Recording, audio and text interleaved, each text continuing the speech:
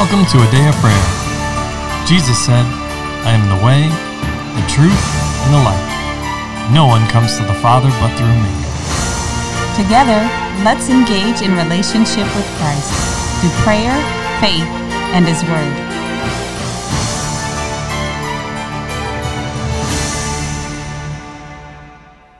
Good morning. My name is Promise, and you're listening to a Day of Prayer's morning Bible study.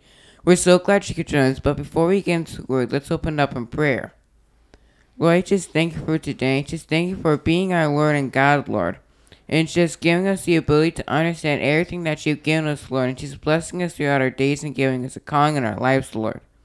And Lord, I also just thank you for just being you, Lord, and just making where you bless us continually, Lord. In the name of Jesus, amen. In Jesus' name, amen. And amen. Well, good morning and welcome, everyone. We're glad to have you with us as we continue our study of the Word in the book of Acts. Excuse me. Glad to have you with us. And this morning we are moving forward. We are going to begin chapter 27. So could I get a volunteer to read the first 12 verses, please? I will. All right, Layla. And when it was decided that we should sail to Italy, they delivered Paul and some other prisoners to one named Julius, a centurion of the Augustan regiment. So entering a ship of Adramyttium, we put to sea, meaning to sail along the coast of Asia. Aristarchus, a Macedonian of Thessalonica, was with us. And the next day we landed at Sidon. And Julius treated Paul kindly and gave him liberty to go to his friends and receive care. When we had put to sea from there, we sailed under the shelter of Cyprus, because the winds were contrary. And when we had sailed over the sea which is off Cilicia and Pamphylia, we came to Myra, a city of Lycia. There the centurion found an Alexandrian ship sailing to Italy, and he put us on board. When we had sailed slowly many days and arrived with difficulty off Cnidus, the wind not permitting us to proceed, we sailed under the shelter of the Crete off Salmon. Passing it with difficulty, we came to a place called Fair Havens, near the city of Lycia. Dad, how do you pronounce that word? Lycia works. Oh, okay. Now when much time had been spent, and sailing was now dangerous because the fast was already over, Paul advised them, saying, Men, I perceive that this voyage will end with disaster and much loss, not only of the cargo and ship, but also our lives. Nevertheless, the centurion was more persuaded by the helmsman and the owner of the ship than by the things spoken by Paul. And because the harbor was not suitable to winter in, the majority advised to set sail from there also, if by any means they could reach Phoenix, a harbor of Crete opening toward the southwest and northwest, and winter there. Amen. Mm-hmm. So, as is our custom, we're going to open up the floor and give each of you the opportunity to share what Holy Spirit is speaking and ministering to you, and to ask any questions that you might have. So who'd like to begin? Well, I will. All right, Promise. Well, in the previous chapter, you can see that Paul was talking to King Agrippa and Festus, and you can also see inside the section that they weren't really convinced by, as in the 9 chapters to verse 12, verse 9 to verse 12, you can see that they were more convinced by what seemed like inside the natural than what Paul was saying. And the Lord reminded me of what King Agrippa had inside of beginning of chapter 26. It said that King Agrippa was a master of the customs of the Jews, and how it meant that he knew that what Paul was saying was confirmed by Jesus, as in that Jesus confirmed all those things. Mm-hmm. And how even inside this section of scripture, we can see that they're trying to look at the physical things and focus on that instead of actually listening to the spiritual. And as a result, it almost cost them. You can see that later. Right. So are you connecting King Agrippa with what the centurion did here?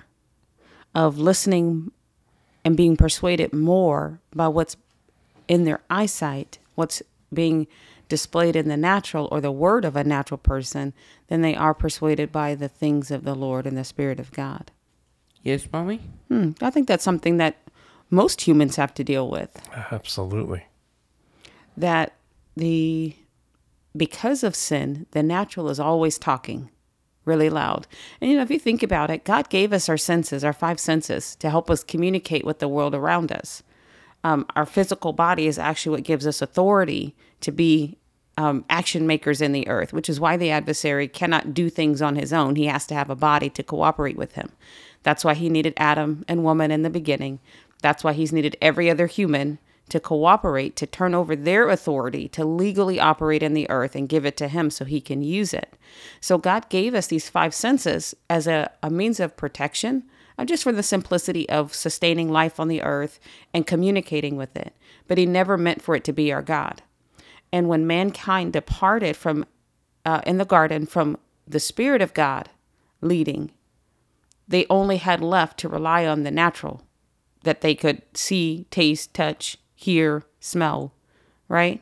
Yes. They had to rely on those senses, but it's a failed system, because how often do you walk into a dark room and you see a fuzzball in the corner and you just know it's a spider and you jump, your heart races, you scream, "Woo!" and then turn the light on and it was just your dirty sock that you didn't put in the hamper. But everything in you told you that it was a spider. It was really a spider, but in reality, that's a lie. So depending on our natural senses always leads to failure. Now, I'm not saying we go, walking off in the middle of the street and there's a bus coming in and we go, it's not there. It's not there. I'm not talking about that. That's foolishness, because the Holy Spirit already bore witness with you. Don't be dumb. That's the mommy version of saying that. He already Oversimplified. told us. Exactly.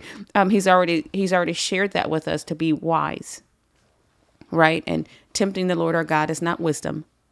Jesus didn't throw himself off the pinnacle just to see what would happen. He didn't ignore that he was up on something highly elevated, and he shouldn't be throwing himself off of it. He didn't ignore that, but it also didn't govern him. Hence, while he was in the garden, he said, "Nevertheless, not my will, but your will be done," telling his natural body and his natural senses, get in line with what the Word of God is saying. We're going to finish the course. It's going to hurt. It's going to be painful. It's going to be sad. All of these things, but we're going through it because this is what the Father has said. So we're made to be governed by our spirit, right? That is Yes. in tune and connected and alive to the Spirit of God, hearing the information from the throne of God, the Spirit of God himself communicating with our spirit. Not only that we're sons and daughters of the Most High God, but also decision-making strategies help to guide us through our daily life. So as we look at them, always the Word of God is a mirror for me. It's a mirror for you. Don't see it as it's just them over there. Oh, weren't they foolish? No. Look at yourself, unless you stumble in the same area, being blind unto what your current condition is. God wants us to be aware, right? He wants us to be sober-minded and vigilant. And he wants us to have understanding as to what the will of the Lord is and be masters in the things of God. Be babes in malice, right? Yes, But what else? but be mature in the things of the Lord. Okay, amen. So even though that's a natural consequence of sin nature, is to try to look and rely upon natural circumstances to dictate it and guide and dictate where you go, choose to operate in the Spirit and let the Spirit guide where you go. And then eventually, as you continue to practice that, it'll become second nature or first nature to you to listen to Holy Spirit above everything else. Yes. Okay? Yes.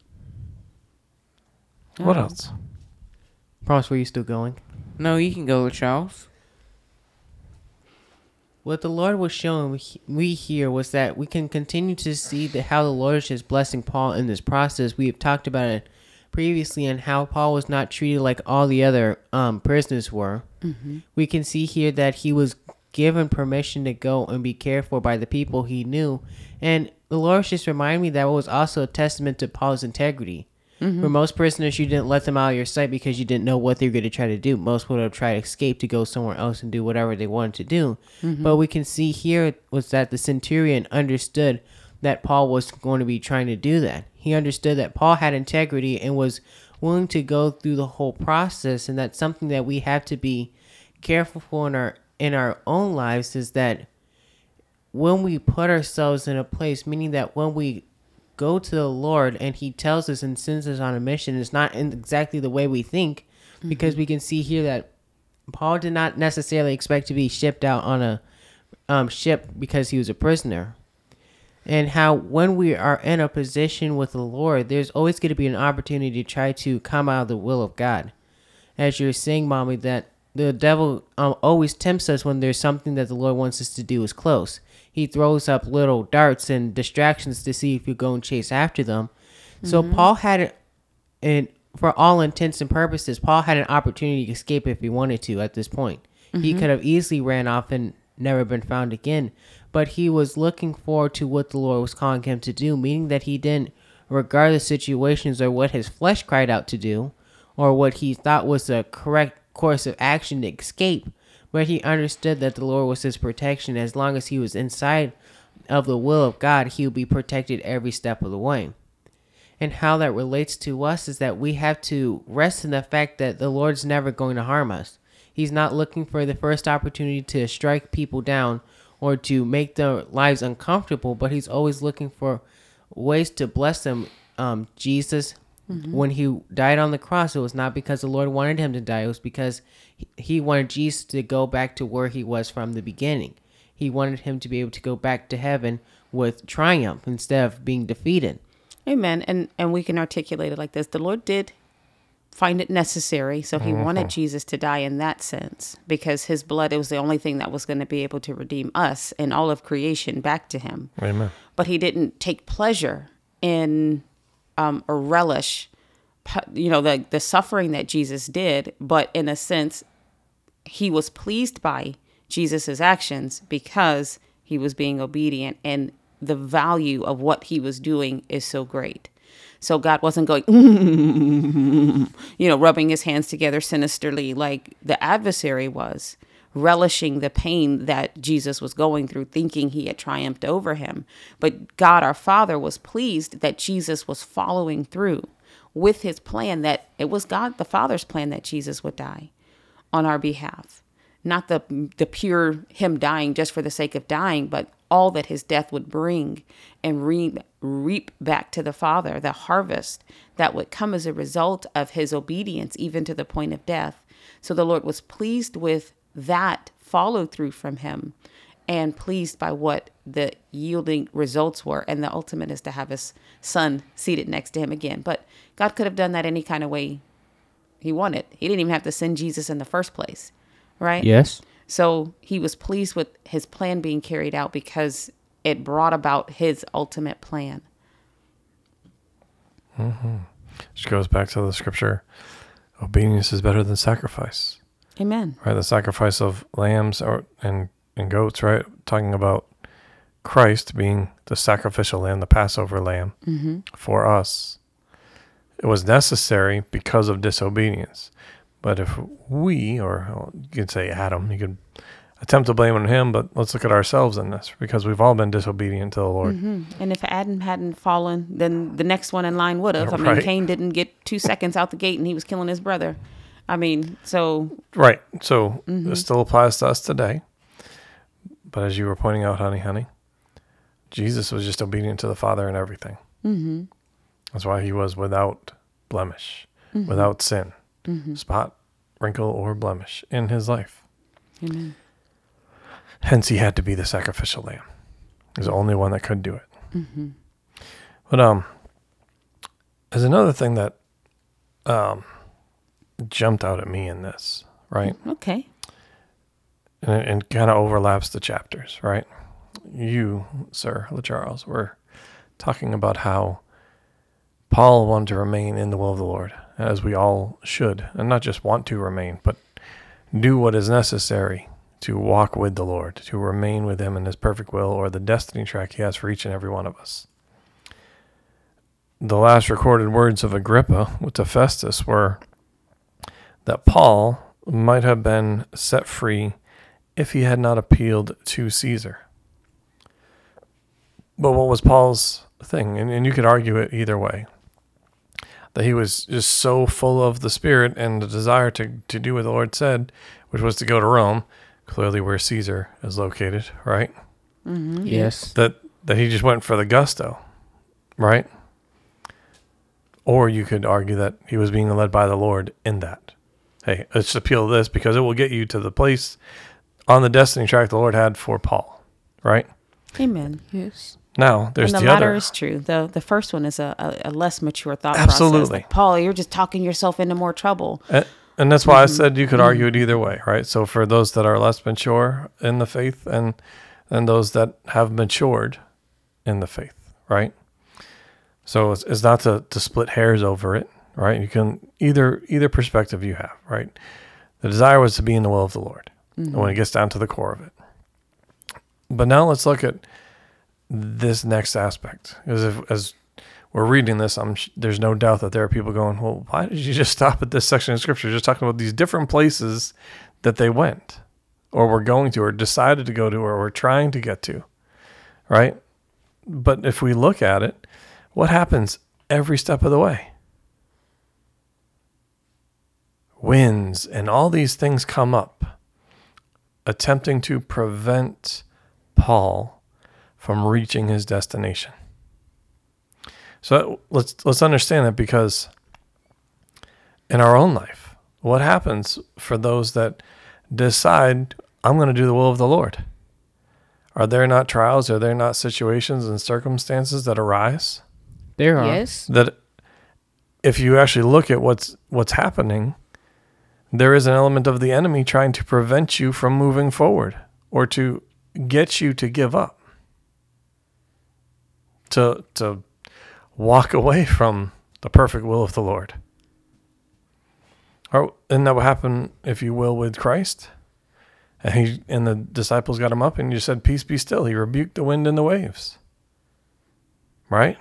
Yes. Yes. Now, I'm not saying that, or I'll make this clear, the Lord did not send all these things to happen, right? Yes. This is not the Lord's way. Now the Lord is still working in and through Paul and the situation in order to minister to all these people. Right? Now Paul's still giving words of wisdom and knowledge and even prophetic words to these individuals. Hey, what's he saying in verse 10? I perceive. Well, clearly he perceives because he's been given insight and revelation through Holy Spirit, or by Holy Spirit, to him. But he's communicating it in a way that a natural-minded, or even, I'll say non-believing or not yet believing, but person that has been in opposition to the Lord, people that have been in opposition to the Lord, as in the Romans, his captors, could understand, could potentially receive the word, making it easier for them, right? Yes. Yes. Now they still had their own mindset as to what they were going to do, right? For their own Yes. reasons or whatever, right? And you see that articulated here as well. Well, it's not really a good time or good place or port to lock down here for the winter for any number of reasons, right? Mm-hmm. We don't know. We weren't there, but that's what they had determined in their minds. So they continue to try to push on. But look at the great lengths the enemy would try to go in order to prevent Paul. Because Paul had already said, hey, I'm going here. And he already made that, he decreed it and declared it and appealed to Caesar to ensure that he would get there, that he would remain in the Lord's plan the whole way. Right? Yes. But now he also has to continue to keep his faith active and move forward. Still being led by the Lord. He couldn't check out. He had to remain as he has, I'd say this whole time in his life after converting, right? After actually acknowledging Jesus, the Christ, or as the Christ. You've seen that, his heart in that, his mindset, his steadfastness to the Lord to continue to push through, and his faith remaining active, being in tune with Holy Spirit's leading and guiding. So I want to bring that up because that matters to us today. We can't just check out after we've committed to do something for the Lord. It's a relationship. No Yes. child can just say to their parents, okay, I got it. I'm going to grow up. and then just check out for the next, 18 plus years or whatever it is of their life. Right? Yes. No, they have to be, there's communication, there's teaching, there's training, there's equipping, there's admonishment, there's encouragement. All these things have to happen daily for the life and well-being of that child. And then some, because it extends beyond that. And it's the same way with us. Amen? Amen. Amen. Well, let's pause there for today. And with that, can I get a volunteer to close out in prayer, please? I will. All right, LaCharles. Lord, we just thank you for the understanding and the wisdom that you have given us, Lord. We just thank you that you have given it to each and every one of us, Lord, through your Holy Spirit, Lord. Lord, we also just thank you that you delivered your son Jesus to death, Lord, so that way we could be taken into your kingdom, Lord, and enter into heaven, Lord. And we just thank you that Jesus did it gladly, Lord, and with a good heart. And Lord, we also just thank you for the plan that you have for each and every one of us, Lord, and that it's an opportunity for us to move forward and demonstrate our love for you, Lord. In Jesus' name, amen. In Jesus' almighty name, amen. And amen. Well, we love you. God bless you. And have a wonderful day. Want to know more about A Day of Prayer?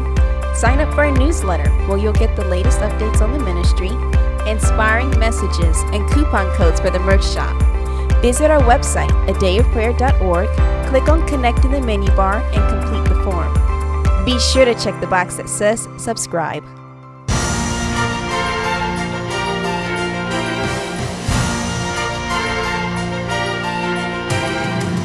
Thank you for listening to A Day of Prayer. We trust the Lord that you are strengthened and encouraged in your relationship with Christ. Visit us on our website, adayofprayer.org, where you can check out our blog, find additional study resources, or shop the official A Day of Prayer store. Remember, Jesus said, I am the way, the truth, and the life. No one comes to the Father but through me. So until next time, take care and God bless you.